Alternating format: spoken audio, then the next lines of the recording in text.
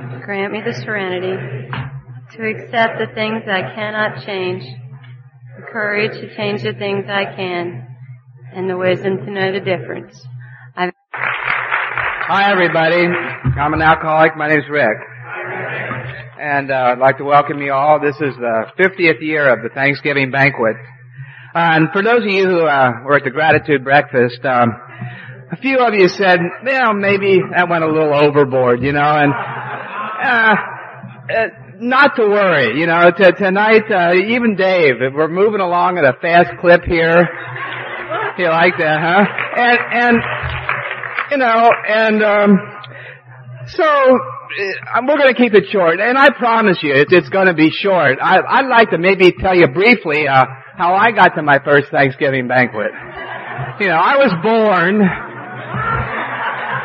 That didn't go over as good as Tom said it would, but in all seriousness,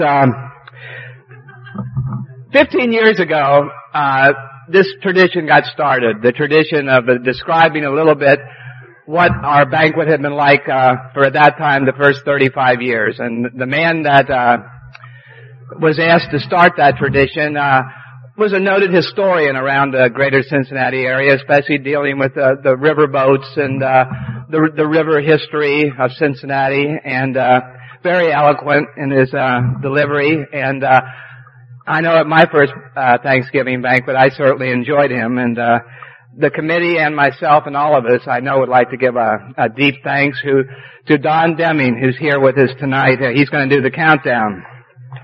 Thanks, Don. Don did this talk for 15 years. He did it from 1976 through 1990. Except for 1984, he broke his foot that year, and in 1989, Ed Ringhauser did the talk, and I don't know if Ed's here tonight. If he is, and if he's not, thank you very much, Ed. You did a very eloquent job. Anyway, our first Thanksgiving banquet was 50 years ago in 1941.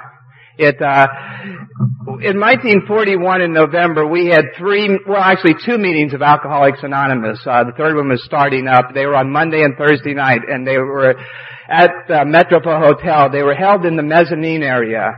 The fellowship at that time was 6 months old, a little over 6 months old. Our first meeting was, as some of you remember from the breakfast, it was May 7th of the same year of 1941.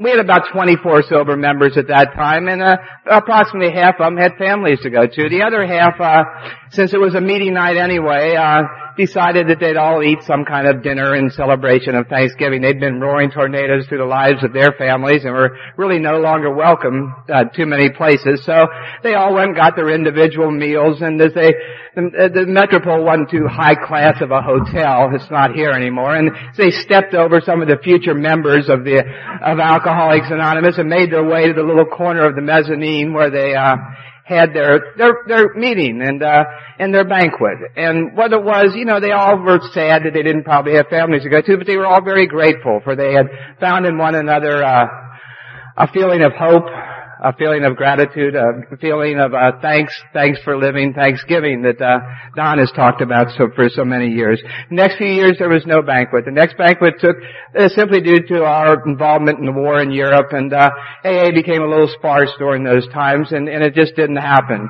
The next banquet was held in 1945. The Oak Street Center in June had been acquired. It had become the hub of AA in Cincinnati, and it was a cooking school, and they had all these ovens. So, they decided they'll cook up a bunch of turkeys, and the members brought in the different side dishes, the different vegetables, the wives, and everybody, and they came, and that's where a lot of them celebrated Thanksgiving. That went on for quite a few years there. And then it was noted that one of the members of Alcoholics Anonymous at that time was the maitre d' at the Gibson Hotel downtown, and he decided, well, I can get this all a room. So around 1950 approximately, we had our first dress up similar to this Thanksgiving banquet at the Gibson Hotel. And we were there for a few years, and the manager of the hotel decided, well, it was a Saturday night, and right around the holidays we'd moved from Thanksgiving, and he thought the room would be better utilized by other groups that had not yet found the secret of not drinking. And so that's how that goes. That's, of course, Don's old thing there. From there, we moved to the Marymount Inn. We were there for a couple years. For some reason, the manager found out that we were a pretty good crowd, so we went back to the Gibson for a while. Then we, as the prices went up, we decided to be a little conservative and keep the price down. We moved to the Goodwill Industries. We were there for quite a few years. And from there, we got a little grandiose. We moved up to the Lookout House, and we were there for a few years. And then we had to scale down a little bit, and we went down to the Convention Center, and we were there for quite a few years. Then we ended up at the Beverly Hills Hotel, and we were there for the majority of the 1970s. We were at the Beverly Hills Supper Club. That's when Don gave his first talk there in 1976. And unfortunately, 79 was our last banquet at the Lookout House. Not the Lookout House, at Beverly Hills. For in March of the following year, we had that tragic fire. So we looked for some new homes. We went, for 1 year, we went to the Netherland Hilton. We went to the Drawbridge Inn. And we ended up 1 year at the Vegas Club. And, the cellar dwellers at Oak Street loved that name, the Vegas Club. And then we ended up in 1983. We ended up at the Tangerman Center. We were at the Tangerman Center for 3 years. And in 1986, we came to Music Hall, and this has been our home ever since then. So, as you can see, the banquet has moved around Cincinnati, and through all those years, that feeling of gratitude and thanks for living has prevailed. From the 25 members in the 2 meetings in November of 1941 to November of 1991, where we now have over 425 meetings, plus 100 institution plus meetings here in the greater Cincinnati area. From the 25 members, we have a very loosely and approximately estimated 10,000 members of Alcoholics Anonymous here in the greater Cincinnati area. I for one, this Thanksgiving banquet for me has meant an awful lot. It was the first big event I ever came to. I had been around Alcoholics Anonymous for many years, but when I was just a few months sober, I went to the Tangerman Center, and I had heard Don give his eloquent talk and the speaker, and I got the tape, and I was living in Connecticut, and I listened to that tape at least 100 times, and it's always meant something very, very special to me, as I know it does to all of you, and I hope you all come back next year. Thank you very much.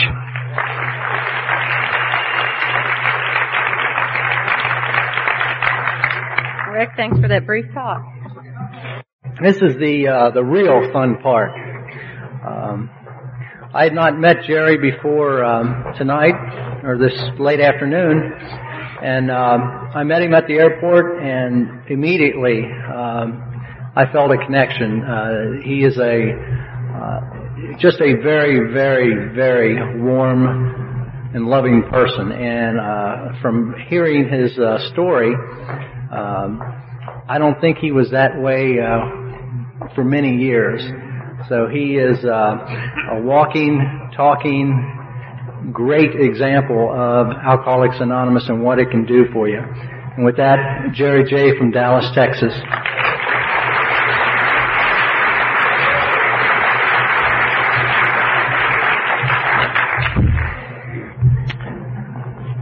Everybody left. I am Jerry Jones, and I'm an alcoholic.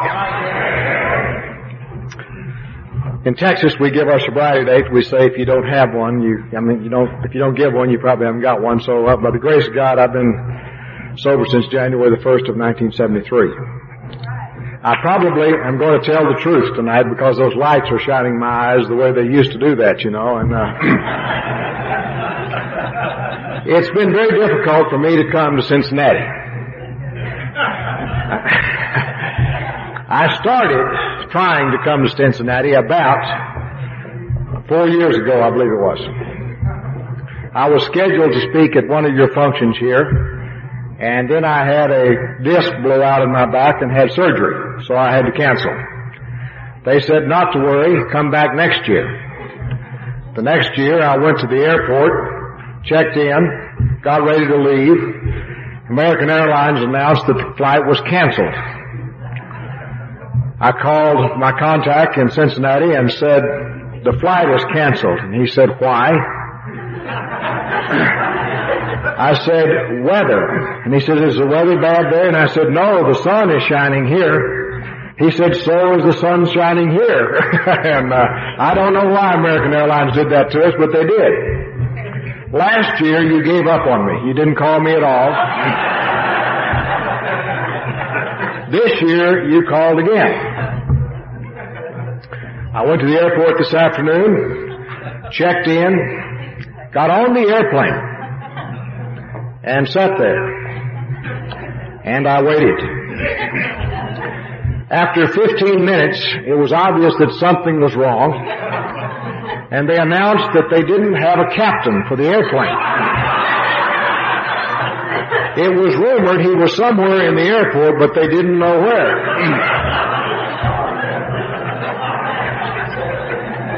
45 minutes later, when he got there, I wasn't sure I wanted to go with him. I think they found him in a bar somewhere, I really do.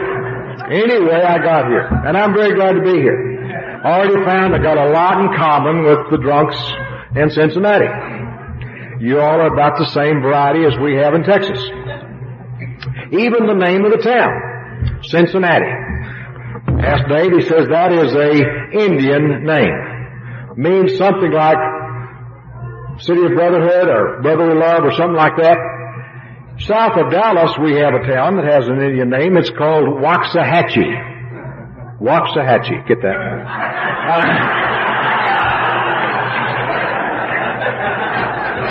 I can use some other words you may have trouble with later on too, but I won't.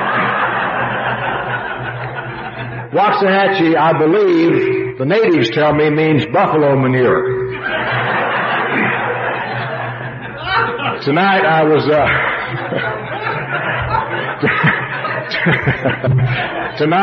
looking at the tapes over here and noted that you had some from one of my old friend Wino Joe from Tyler, Texas. Gosh, what a great storyteller he was.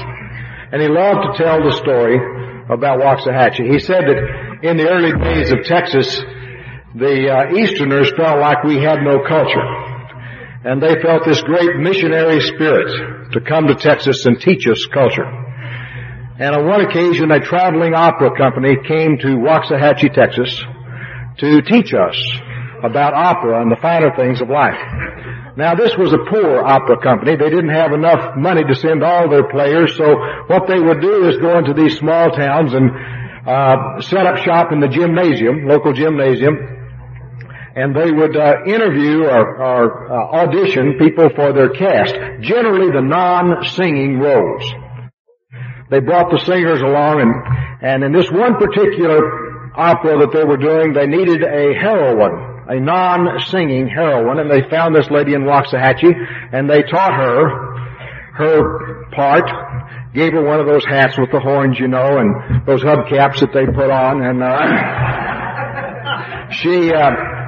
she was to be stabbed by the hero in the final moments of the opera. And she had to die in a very lifelike and realistic way. And she practiced. And she got pretty good at dying. She could give little quivers and little quirks and quicks and, you know, did a very realistic job of dying. And so the night came when they gave their great performance, and they went off without a hitch until they got to the final scene when the hero, who is the tenor in the show, whipped out his rubber dagger and stabbed her. And she fell over and flopped and kicked and did all those things for a moment and said, this tenor said, as he knelt beside her, holding her head in his arms. And he said, "Oh, my love, too late, my love. What have I done, my love?" And the town drunk stood up in the back of the room and said, "I'll tell you what you done. You killed the only whore in Waxahachie."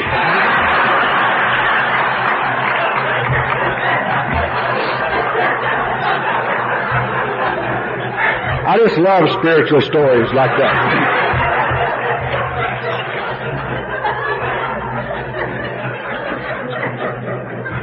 We all see the world with different eyes. Some people saw that as a show, and he saw it as the end of his social life. You know, my God.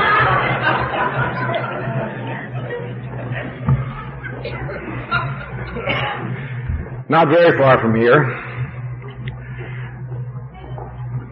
in the summer of 1935, something got started that has changed the world. Certainly it has changed our world. When Bill and Bob met in the gatehouse of the Cyberling Estate in Akron and began to share, they brought together a number of very important things. They brought together some knowledge that had been transmitted to Bob by a physician named Dr. Silkworth, who told him about the disease of alcoholism and that he had a physical problem with alcohol, an allergy of the body coupled with an obsession of the mind. Bill had received the bad news in 1934, and that was that he probably was going to have to be locked up or he was going to go completely wet brain, insane. And he didn't have much doubt about that. And he had little hope. Something else happened to him that year. He ran across a guy named Eddie, who in turn had run across another group of alcoholics who had been contacted initially by a man named Roland. And Roland was an alcoholic, the son of a wealthy industrialist in the United States, and he had been sent to Switzerland to spend time with Dr. Carl Jung. And Dr. Carl Jung treated him for a year for alcoholism. And at the end of the year, he turned him loose, pronounced him cured, and I don't know whether Roland got to the ship or not before he got drunk, but he hadn't been gone long when he came back, baffled and confused and bewildered as we are. And Dr. Jung said, I did not realize that you were an alcoholic of the type you are. I have never known anyone with your state of mind and body to be cured by medical science. The story's in our book. And Dr. Jung told him, he asked, was there no hope for me? And he said, yeah, there's one small sliver of hope. And that is if you can have a spiritual experience, a spiritual awakening. A phenomena occurs once in a while to people like you, which revolutionizes their whole way of thinking, the way they react to their fellow man, to God's universe, to the world in general, shifts. Morals change almost overnight. And with that damning message, he turned Roland loose, who found a group called the Oxford Movement. And they had some spiritual principles that are as old as the universe itself that they put to work in their lives, and they had worked these principles with and introduced the other alcoholics who met Ebby, and Ebby in turn met Bill and brought about Bill's spiritual awakening in Towns Hospital. The other ingredient that brought together in that gatehouse in Akron was another interesting thing, and that was that for 6 months Bill had been trying to sober up drunks. He knew he had something remarkable had happened to him, and he was just really trying to make it happen again for other drunks. And he preached to them, man, I know he had that fervor that we get when we get sober. He was going to save the world. And he had no luck. But that day in Akron, he had had a financial failure. He was depressed and despondent and frustrated, a long way from home with very little money, in the Mayflower Hotel, and he heard the music and the noise of drinking crowd in the bar. Called him like the sirens called him. And he had a choice. He could go in the bar, and in that moment, though, he stopped and remembered in those months past when he had really needed a drink, one thing had helped above all else, and that was to work with another alcoholic. And so instead of going to the bar, he went down to the end of the lobby and found a group of telephone numbers for churches. And he began to call around town to try to find a drunk to talk to. And he had to call several people before he found someone who would give him a drunk to talk to. And of course that drunk was too busy to talk to him that day. Matter of fact, Dr. Bob had passed out under the potted palm he had brought home for his wife for Mother's Day and couldn't come that day. But the next day he came and was going to give Bill 15 minutes. And we had two people in that room who brought together the knowledge of alcoholism, the knowledge of the solution for alcoholism being a spiritual awakening, and a mutual need. The need of the sober alcoholic to serve, and the need of the alcoholic who was still suffering at that moment for a solution. And the magic happened. And here we are today. 50 years. Thanksgiving Day has been celebrated by the alcoholics in Cincinnati and all around the world. All around the world. It's spread. If you don't believe that there's a power greater than us, just study the history of Alcoholics Anonymous.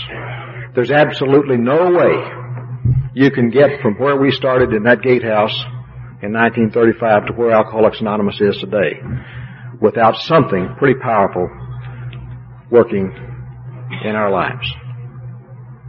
Alcoholics Anonymous has given us a way to have a first-class life. We don't ever have to settle for second class at all again.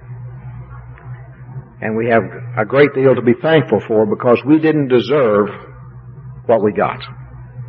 I came to Alcoholics Anonymous looking for justice. And today I'm very happy to have mercy.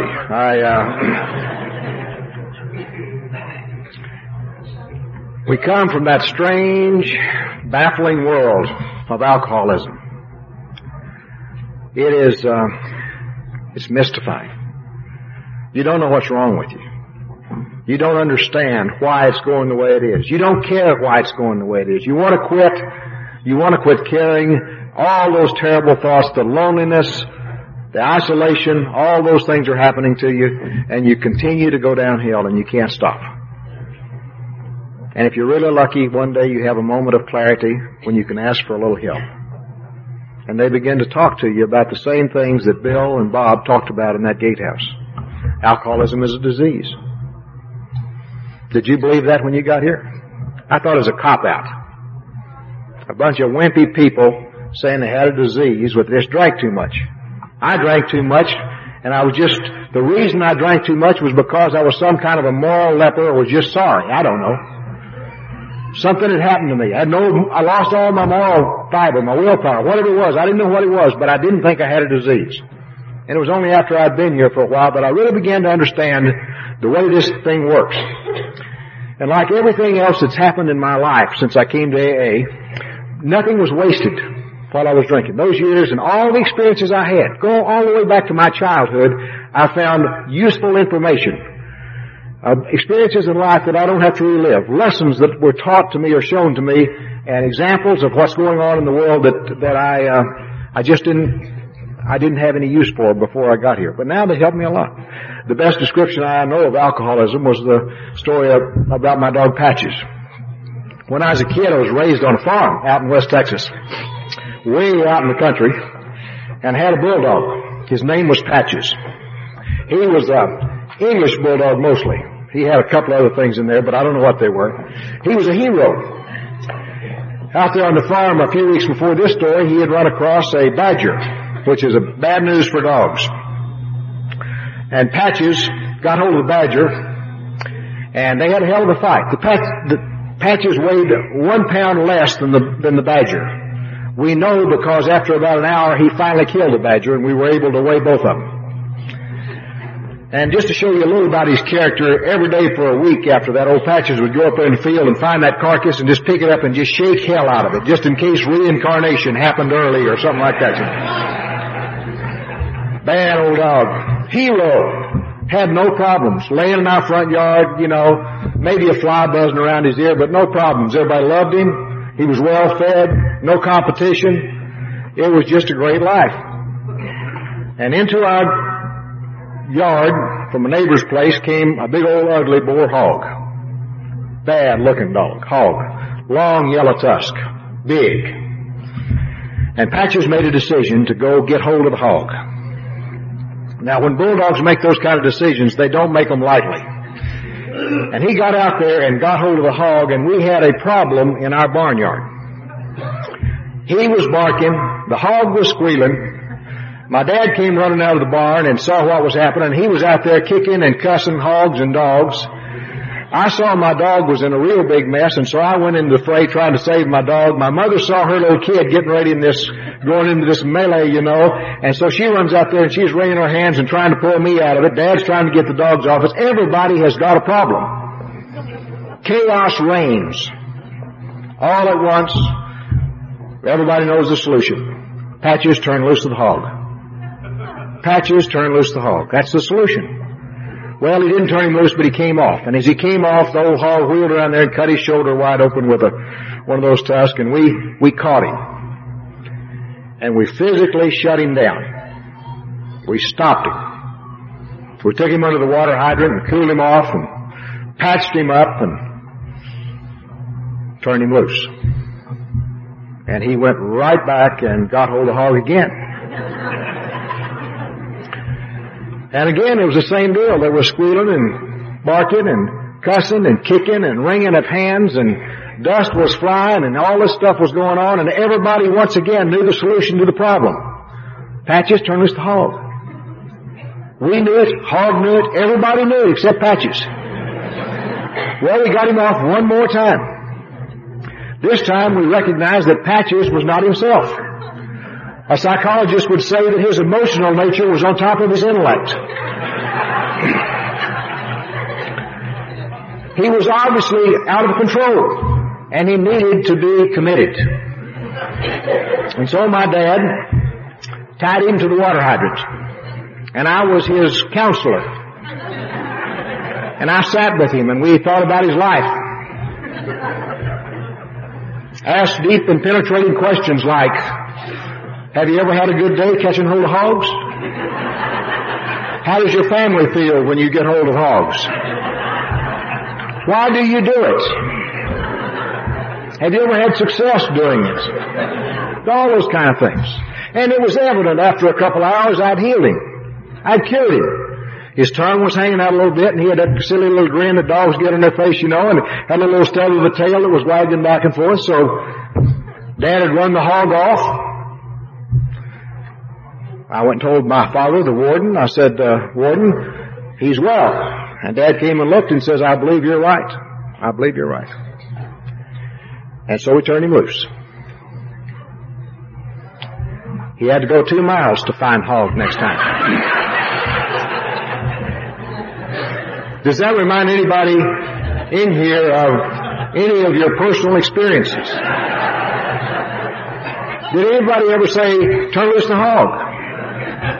Did it ever appear to you that if you just could turn it loose, it'd be all right? People talk to me that way. You'd be a better father, man, lawyer, whatever, if you just didn't drink. If you just didn't drink. And I thought, when I came to Alcoholics Anonymous, that not drinking was what I needed to learn how to do. But that's not the problem. The problem is not to stop drinking. Of course, we have to be stopped drinking, but the problem is not starting again. You see, that old bulldog's problem wasn't the hog hanging on to the hog. It was what sent him out there in the first place, and what sent him back again and again and again. Turned out it wasn't hogs at all. He caught hold of a cattle truck about 2 or 3 months after that, and he just caught one cattle truck. And we have a lot of folks out there that just catch one cattle truck. Lots of people who have our problem don't ever get here. Don't ever, for some reason, have this opportunity. So when I came to Alcoholics Anonymous and remembered my story and began to understand something about it, I did notice that stopping drinking didn't solve all my problems. I was able to stop for a while.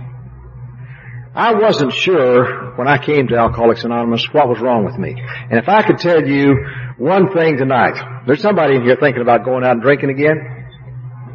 Somebody really thinking it's about time to go. And let me tell you something. When you leave here, if you leave here, think seriously about what's going on before, but remember also that you are responsible for the way you drink, the amount you drink. I had a pretty colorful drinking career as a young man, and later on I got married and had kids, but I never stopped drinking. I loved to drink. I just could get excited about drinking whiskey. I could be working out there on the farm and think about a week from tonight we're going to go to town and get drunk. And by gosh, I'd begin to get excited, and I'd think about what are we going to buy, where we're going to put it in the car, going to load up the car with booze, going to start that car up, and there's no telling where we'll be the next morning. And there wasn't. No telling where we were going to be. First thing we often asked was, where are we? Followed closely by what we do. And I wasn't the only one to know. We'd sit around and piece it together. You remember you did that? And oh yeah, and then that guy, oh yeah, oh my God, we did that, didn't we? We'll never be able to go back there again, will we? But the major difference was with me, I was the guy who always said, let's do it again. Let's go again. And I kept different groups going and doing it again, over and over again. But I moderated somewhere along the way. And I got married, and I had kids, and went to law school, and worked hard. Had success. I had success. I had the things that you're supposed to be happy when you have them.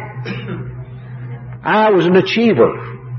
And I kept achieving. Only the problem was every time I achieved something, some position, a car, or some money, or something like that, it was never quite enough.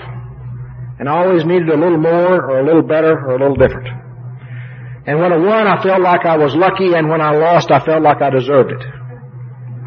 And I could never get my insides to match my outsides. And I was in a constant state of tension on the inside of myself. I was doing things trying to impress people I didn't like.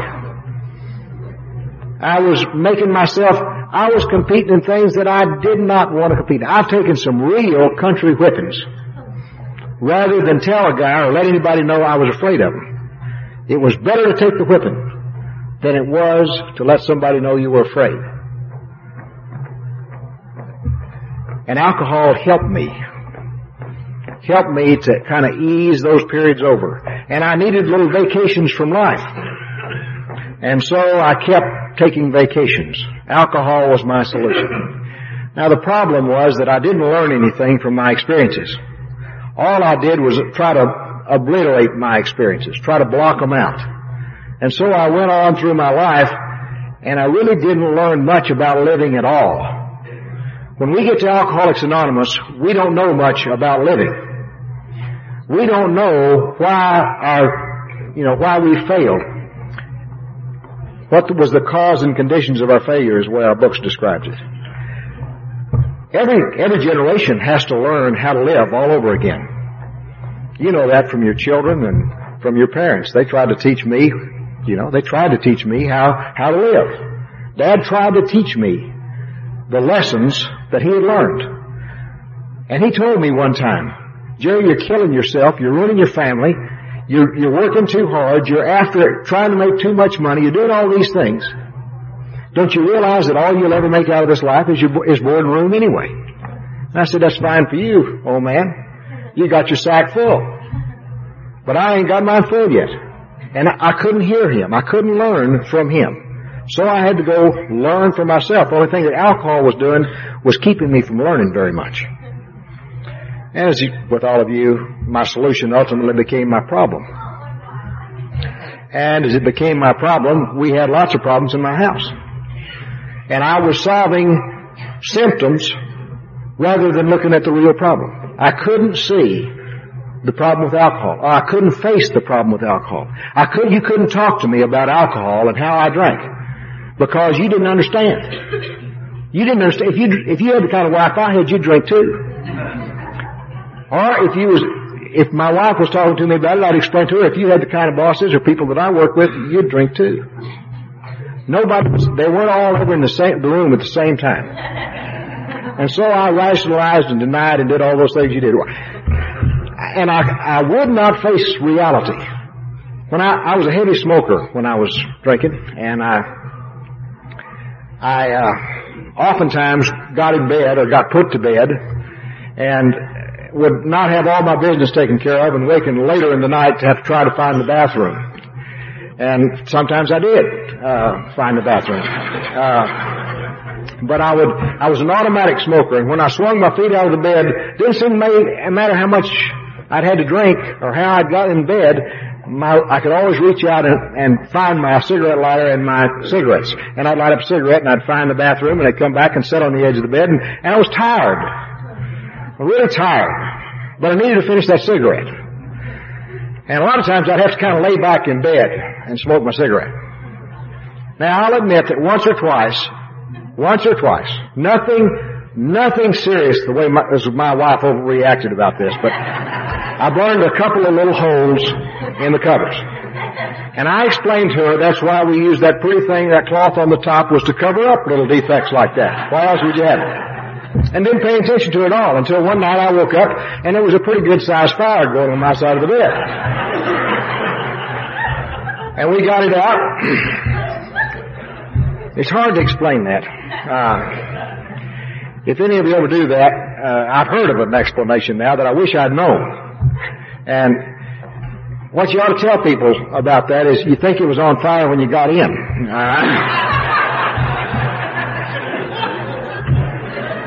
But I didn't know that. All I knew the next morning is that the bed was kind of soggy on my side, and I needed to get the hell out of the house. And I shaved and got out of there. Man, I'm gone. And as I went out the door, I told my wife to buy any kind of bed she wanted to buy. And came home that night, and I don't know why, but she had written me a letter. She was right there in the house, but she had written this letter. And the letter, I read the letter. She was kind of strange in those days. It said, "Dear Jerry, I've been talking to you about your smoking and your drinking. It's now reached the point where I can no longer go to sleep at night without worrying about the safety of our children and my own life. You've simply got to do something about your smoking and your drinking. And I'm a responsible guy." And she was right. And you know what I did, don't you? I quit smoking. It never occurred to me to stop drinking. Now, quitting smoking wasn't easy for me. I had a terrible habit, smoking. I mean, it was hard to quit. And I couldn't give myself the idea that I couldn't possibly have another cigarette any time in my life. I had to keep a pack of cigarettes beside my chair, or I knew I'd go out and buy some. And I passed out or blacked out night after night after night and never smoked another cigarette. I have enormous willpower. But I had something else with alcohol.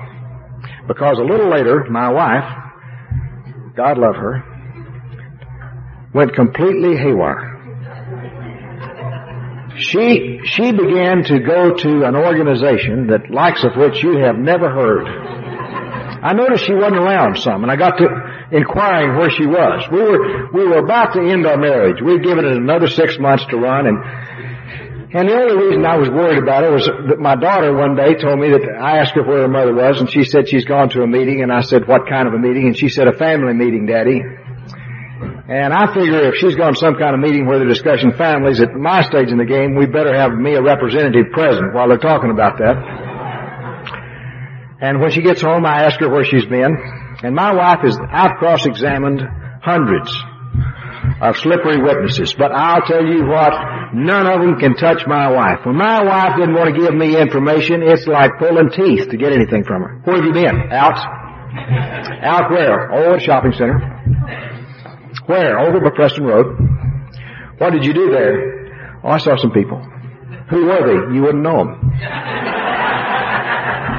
And we started chipping away at this thing, chipping away and narrowing the field, cutting her and closing her down until finally I got it.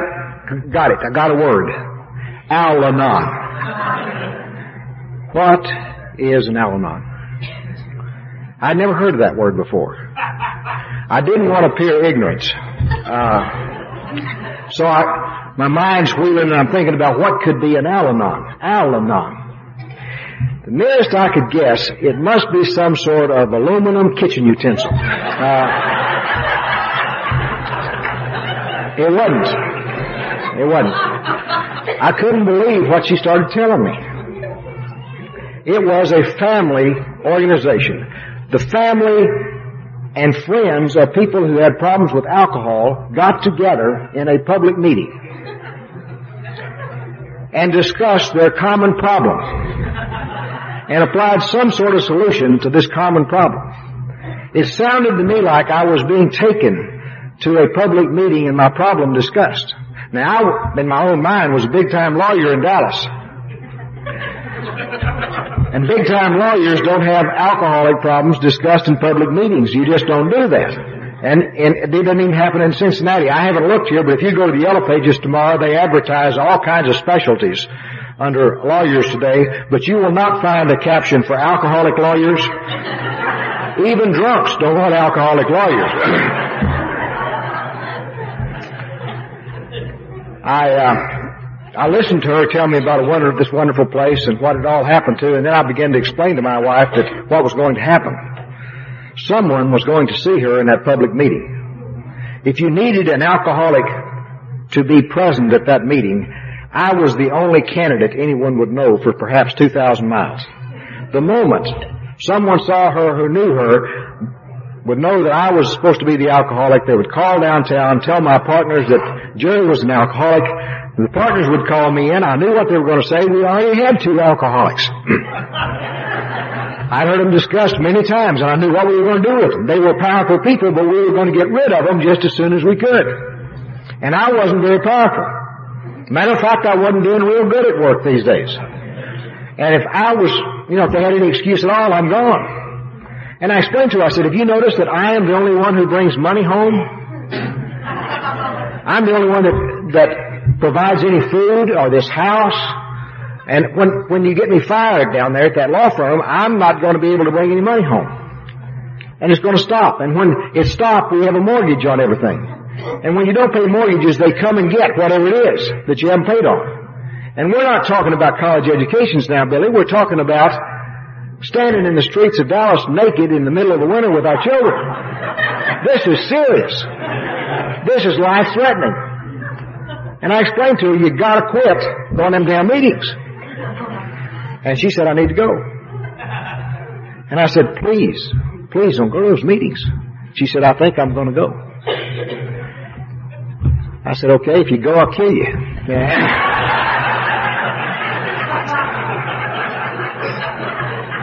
She said, I'm going.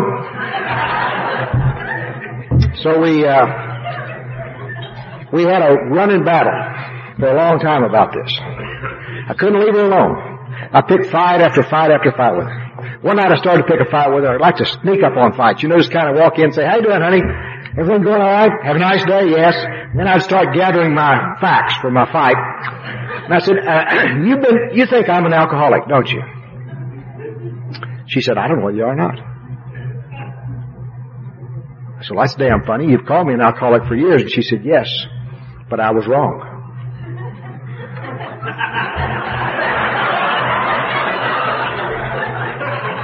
I said, you mean you don't think I'm an alcoholic anymore?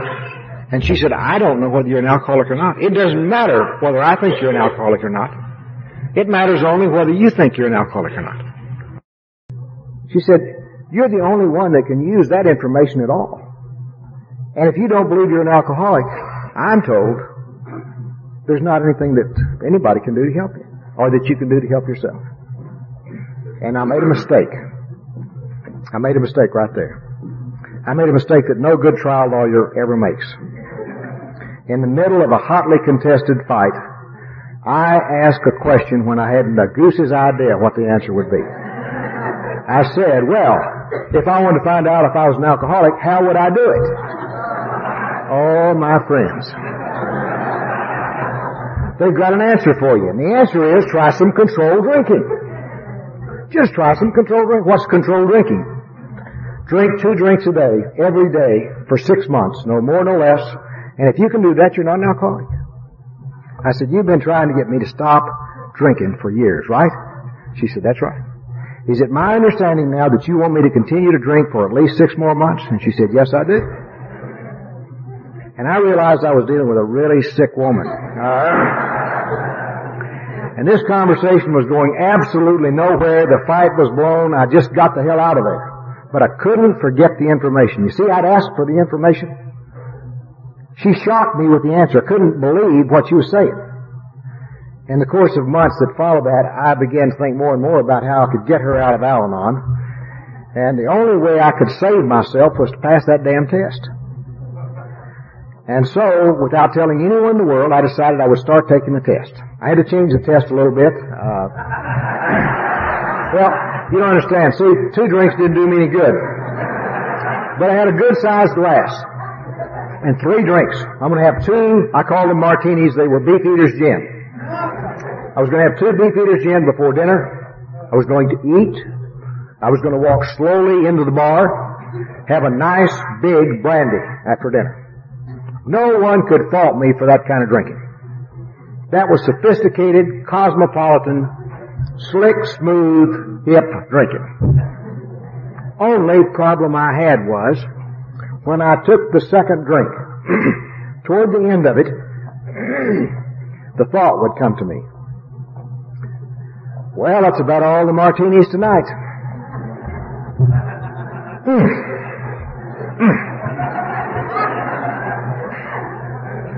Followed by another thought, which was, what are you doing? What are you doing? Are you over 21? Who supports this damn family?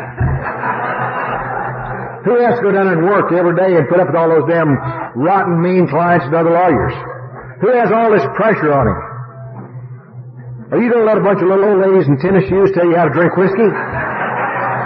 The answer was hell no. No. And I'd go to the bar and drink what I wanted to drink, by God, which was the bottle. Or, I'd walk to the bar and I'd think, I've had a bad day. I have had a B-A-D bad day. I am not going to take this damn test today. And I'd drink the bottle. Or I could forget the test for 2 or 3 days. But inevitably I'd remember the damn thing again. I was the only one in the world who knew he was taking the test, and I was flunking it over and over again. I gave it a fair shot. I ran the test about 1.5 years. And it whipped me like I have never been whipped in my life. I came out of the end of that deal knowing alcohol had me. I did not have alcohol. And so, when I finally got the scales from my eyes, when I could listen a little bit, I knew that there was something physically different about me. And I came to Alcoholics Anonymous not because I wanted to come. Not because I thought it would make a positive difference in my life. I came here because I didn't know anywhere else to go. I didn't like you. I didn't like what you did. I didn't like your little funky signs on the wall, your little Sunday school sayings. I didn't like the way you hugged each other and patted around on each other all the time. I didn't like the high school hairy way you act. A grown man stand up and says, "My name is Jerry," and everybody says, "Hi, Jerry." Oh, thought I was in the Royal Order of the Moose or something. My goodness. Thought they were going to have me teach me to grip before long or something, you know.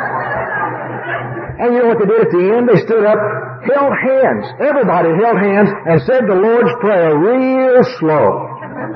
Why? And if anywhere else I could go, I would have gone there. And the only reason that I stayed was because I am a cynic and a skeptic and a close observer. And I tested every damn thing you said, and I examined you closely, and I knew something was going on here. It wasn't long till I began to recognize that some of you guys had had as much to drink as I had. And I carefully watched you, and I began to see something. Not in what you said, but in the way you acted and what you did. I began to recognize that I was dealing with some real people. And I was attracted into this program. And as I was attracted, I began to listen. And you began to tell me things about myself that I didn't believe in the beginning. Selfishness and self-centeredness. This was the root of our problem. That there's a power greater than ourselves that will and can and will have sought come to us. I've been looking for God all my life. From the time I was a little old bitty kid, I've been looking for God. I wanted God. I demanded God. I'd been baptized, dedicated, rededicated, sprinkles dunked, been in synagogues, cathedrals, everywhere you can go. Read books, talked to rabbis, priests, preachers. Man, I've been through the whole 9 yards. And all the time I was waiting for something to happen to me so I would know I was dealing with the real thing and not some scam. And it never happened. I kept waiting for the bush to talk or walk on water or just ankle deep in the water would be okay. Something. And it wasn't happening for me. And you know, the people at the Alcoholics Anonymous were merciless. They talked about this God thing all the time. And finally I got one of them. I waited for the God Squad to come and tell me what I was going to have to believe. And I don't know where they were. They wouldn't come. Finally I was frustrated and I got some of them off the side and I said, what do I have to believe about God? And they said, whatever you want to believe. I said, well, I don't know what to believe. And they said, we don't know what we can't make you believe anything. Belief is a personal thing. You can only believe what you can believe.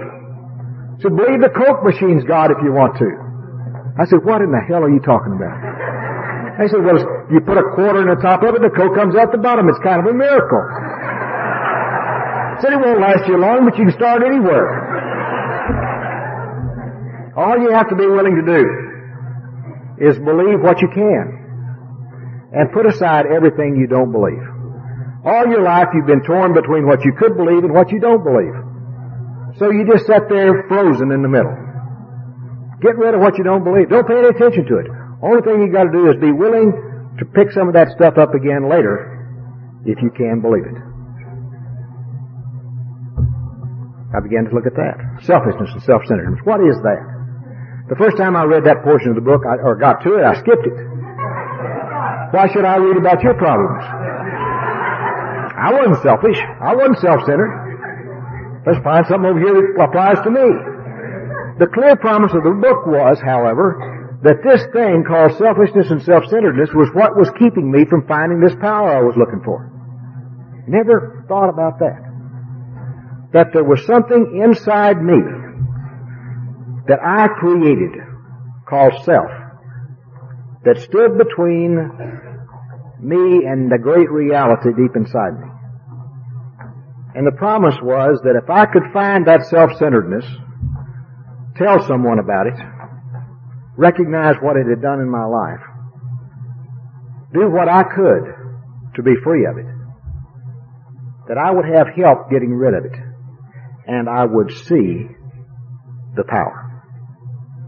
Not only would I see the power, I would experience the power.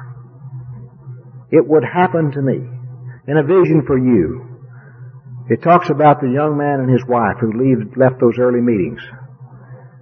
And it says they had seen a miracle. And one had come to them. And they couldn't wait to go tell someone else about it. And all throughout Alcoholics Anonymous, I hear people talking about their miracle. And because of the example set for me, I began to look for self-centeredness. I was so arrogant. You see, I had made more money every year I had ever worked.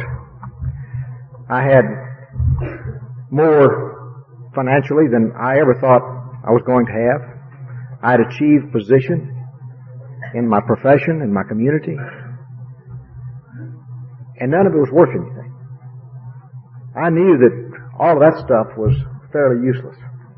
That wasn't going to make me happy. But I really thought I'd managed my life pretty well. Except for this thing called drinking. And I couldn't do that very well. And I was having a hard time listening to that part of our program that talked about self-centeredness and unmanageability. One night I was in a meeting, and I don't know why I remembered that during the period of time I was sitting in my green chair taking the test on a nightly basis, I had acquired an aquarium. I was in a pet store one day and I saw this aquarium. I was tired of watching television. I watched a lot of television from my green chair. I saw it when there were pictures on it, and sometimes there was just snow way late. And I got bored with it. And I bought me an aquarium. And I got the size aquarium I wanted, and I put it between my chair and the wall. And I put the colored gravel in the bottom of it that I wanted. I selected the type of plants that I liked. I liked leafy, fern-like plants that kind of gracefully move up to the surface of the water. And I put the kind of fish in it I liked. I liked pretty, slow-swimming fish. I put a light on the top of it. I could make it daylight or I could make it dark. I fed my fish, if they were to be fed. Sometimes it was a land of plenty, and sometimes there was a famine upon the land. And I loved my fish. I could get just completely out of it, sitting there drinking whiskey and dreaming wild dreams and watching my fish glide around. Just loved to watch it. Never tired of it. But in that meeting that night, I remembered, wait a minute. In that idyllic world inside that bowl, there was always one damn fish. Generally a bowl cleaner or a utilitarian, little uglier fish. And he would, for some reason, begin to swim up to the prettiest fish, generally my favorite one, and nip him on the tail. And as you nipped him on the tail, the pretty fish would speed up and begin to swim faster. And the bad fish would follow, and they'd begin to pass fish and run into fish, and fish would be going every damn direction, and there was chaos in the fish bowl, and it drove me crazy. And I would reach out there and slap the side of that bowl. Boy! Let them know there's a power greater than they are that is some unhappy. And they'd stop for a minute. And I was fair. I was fair. I practiced the mystical rule of threes. I gave them 3 chances to recognize that they were causing a problem in their life. You'd think they'd learn, but some didn't. And so I felt that those fish needed a little more hands-on treatment from the power. A real personal experience with the power. So I got me a little dip net. And I would catch the bad fish, pull him out of the water, hold him on my lap, and have a drink. Salud.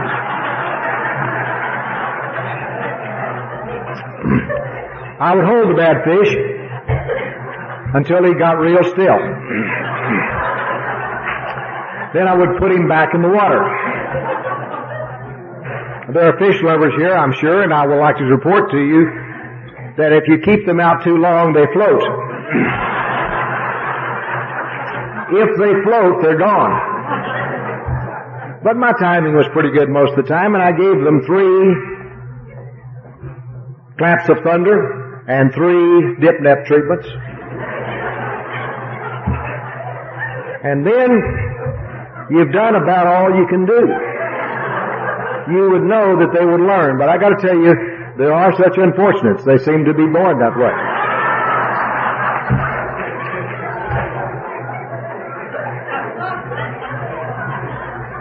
The 7th time, which is another mystical number, that they offended me, I took my dip net and got them, pulled them out of the water, looked neither left nor right, and flushed them down the commode, is what I did, and bought myself another fish. No one knew I was playing that game.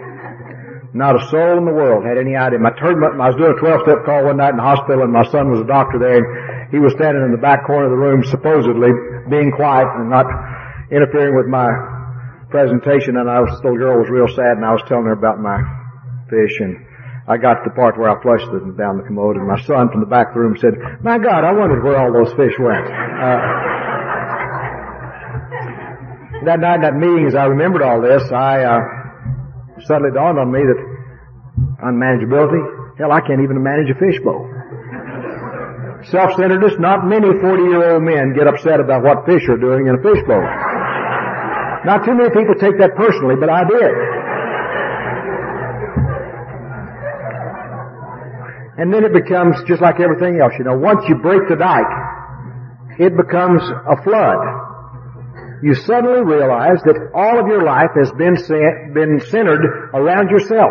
You've been taking everything that happened personally. Traffic on the freeway. I have a lane. It's called my lane. Whatever happens in my lane is my damn business. Don't mess with me in my lane. We're supposed to travel my speed in my lane. Don't honk at me from the rear. I'll stop. Don't cut in front of me in my lane because I have all power. I can switch to another lane. That becomes my lane. I will pass you and run you off the road. If I don't punish you, who will? It cut across every area of my life. This intense classification of information of what was going on around me to things that affected me, and almost everything did. I couldn't see anything in reality. You never see the world as it really is. You see it as you really are. And while I was in that state, I couldn't see anything in reality. I had no chance. And I'm looking for the great reality, and it's deep inside me, and I've got to get through that. And as I learned about that in my program, big things happened to me. I became fallible. When I told somebody about those things, I became vulnerable. I had nothing else to hide. When I just finished my fifth step and walked to the AA meeting, I looked around and felt like I paid my dues. And I began to corner people as they had cornered me and say, "How are you doing?" And they said, "Well, I've got a little hangnail this week." And I'd say, "Have you taken your fourth step?" Everything revolved around that. I became an expert, on 4 steps right away. But pretty soon I recognized that was self-centered as well. And I don't know when it happened to me, but one night I was given a great gift. I was on the way to a meeting. I had had a long, hard week, and I was tired, pushed. And I thought, why are you going to a meeting? You're not going to get drunk tonight. The need to drink had left me a long while back. Why are you going to a meeting? The answer was, because you want to go. I once went to meetings because I had to go to meetings. And of course I always need them, but I was going because I liked what was happening there. I was excited about the prospect of whether Sally had got her kids back, whether Joe had got a job. Did the new guy show up again the second day? I knew I was in the middle of something. I was seeing things happening that I had never seen before in my life. It was the most exciting thing that ever happened to me. Those of you who stood up with less than 5 years, I'll tell you what, the first 5 years in Alcoholics Anonymous were the most exciting period in my life. I learned more in those 5 years about living and life and useful information than I've learned before or since. It was wild. I'd get so excited I couldn't even remember all the things I learned at meetings. I began to rush home and take notes so I could write down all this heavy stuff I was getting. One day at a time. One day at a time. I understood what that meant. Live and let live. Leave the fish alone.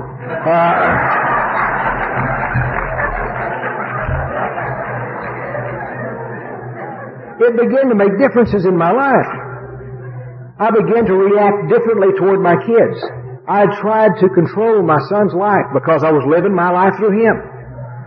One day I was able to tell him, "Mike, I'm not going to go to any more of your football practices. I'm not going to critique any of your coaches, the officials after football games. I am going to watch you play the game, wish you well, have some fun." And he thought he was rejected for a little while, and then he began to recognize he really had it real good for a while. He didn't like having his dad in fights with umpires and things like that. My daughter, I was able to recognize that I'd neglected her. And I didn't want that. And when I got in the program, I wanted a relationship with her. And I began to try to get it, and I couldn't. She wouldn't. Takes two. Takes two to have it, and she was used not to having me. And I told my wife, sought advice from my wife of all things. I said, what am I going to do to get something going with Karen? And she said, take her to dinner. I said, would she go? And she said, I don't know. Ask her. So I asked her, would you go to dinner with me? And she said, why? I said, I'd just like to take you to dinner in a nice place and get to know you.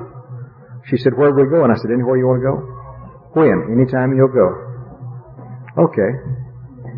And so we went. And for several weeks, I asked her out once a week. And for an hour, I'd sit and talk with her and listen to her. Try to be a part of her life. And then I didn't ask her. I stopped. Because I didn't want to impose my will on her. I wanted this to be a free relationship. In the first week, she didn't say a word. In the second week, she didn't say a word. And I thought, well, so much for that. Third week, she came in and said, Daddy, aren't we ever going to go to dinner anymore? And I said, yeah. Oh, yeah. And we do. She gave me a granddaughter a little while ago. My son was able to come to me without fear and say, I messed up in medical school. I've been drinking too much. What would you do? What would AA do about this? And a little while later, he came and told me he had joined Alcoholics Anonymous. He's given me 2 grandkids. Our life is sweet and good and together. I'm in their life because they want me in their life. And that's so good. That's so good. My relationship with my wife got better. I wouldn't let her go to open meetings with me for a long time because she had poisoned the well everywhere she'd been.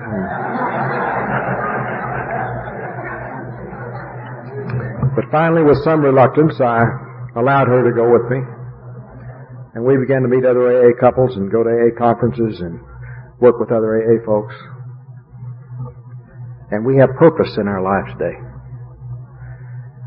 We frequently, and just this other day, we had a couple of civilians, we call them, who were old friends of ours from college, who were sitting in a meeting with us, or in our home with a group of AA couples, and we said, we're going to have a little meeting. These people said, we're going to do what? And so we're going to have a little meeting. And we talked to them. We told them what we were going to do. We just had a little visit, a little open meeting there, sharing about our feelings about life and that sort of thing. And they marveled at the depth that we could communicate with one another. It's an open book for us. I don't know where the people go that are not here tonight. We've been given such a marvelous gift. I don't want to ever lose this. This has been the most important thing easily in my life. It has a very high priority in my life. You've taught me how to live. You've told me to put God first, and everything else will work. And if I keep my priorities lined up properly, where my work is about number 4, I'm okay. Anytime work gets to be number 1, I'm screwed up. Anytime anything gets ahead of that relationship with that higher power, I'm messed up.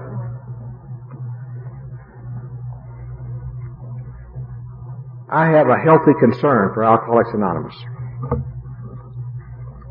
My concern comes from what's been going on for a while. There's been an avalanche of people coming to Alcoholics Anonymous for a long while. Treatment centers everywhere have sent us their graduates. Some of them are alcoholics and some of them are other things and some of them are mixed. And I wish them all well. I really do. I don't have any issue with this. I don't worry about who goes to AA. I worry about why am I going to Alcoholics Anonymous. And I think everything else, if I stay close to the basic principle, will work for me. But I worry about people finding solutions other than the gift that we have been given. I went on a trip to Europe about a month ago, and I went to Greece, and I saw some really old places. I was standing in a Mycenaean temple, that was about 5,000 years old. They had running water in that temple. And next door to it was a museum where they had dug up a lot of the materials there. And I was talking to this guide, and she was showing me the artwork that was found in this temple. And it was exquisite. It was beautiful work. We couldn't do any better today. And then we went to another case, and it said that it had been done nearer the present than the first. But it looked like kid stuff. It looked like a first grader had made this works of art. It's 200 years further along than they'd gone backwards. And I said, what happened here? And she said, oh, they forgot their purpose as artisans. And they began to have conquest, try to own the world. And they lost the gift. We need to stay close to our purpose. We need to recognize that we have the solution here. We have the solution, if you're an alcoholic, to all your problems here. Now, I'm not knocking therapists, and I'm not knocking other 12-step groups, but I see too many people today who are doing 3 steps and 4 programs and saying they're in a 12-step program. It won't work. It takes all 12. And they need to be in one program with one sponsor aimed in one direction. If you're going to, don't forget, this thing has revolutionized the world.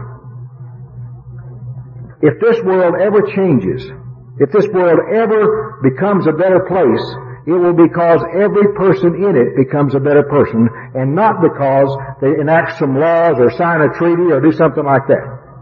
And we are a grassroots movement for good.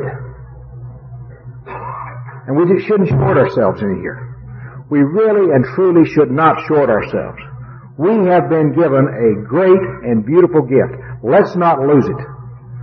Because we also must recognize the reality of the situation is that we're in the middle of an epidemic. It's drugs and alcohol and chemicals of every form. It's hitting our kids younger. It's chaotic out there. And you and I represent the only real chance this world has got. The only real chance those kids have got to come out of that deal and go anywhere else. And AA was here for you. The first generation is already gone. A generation that even knew Bill and Bob is almost totally gone. They weren't supermen, they were just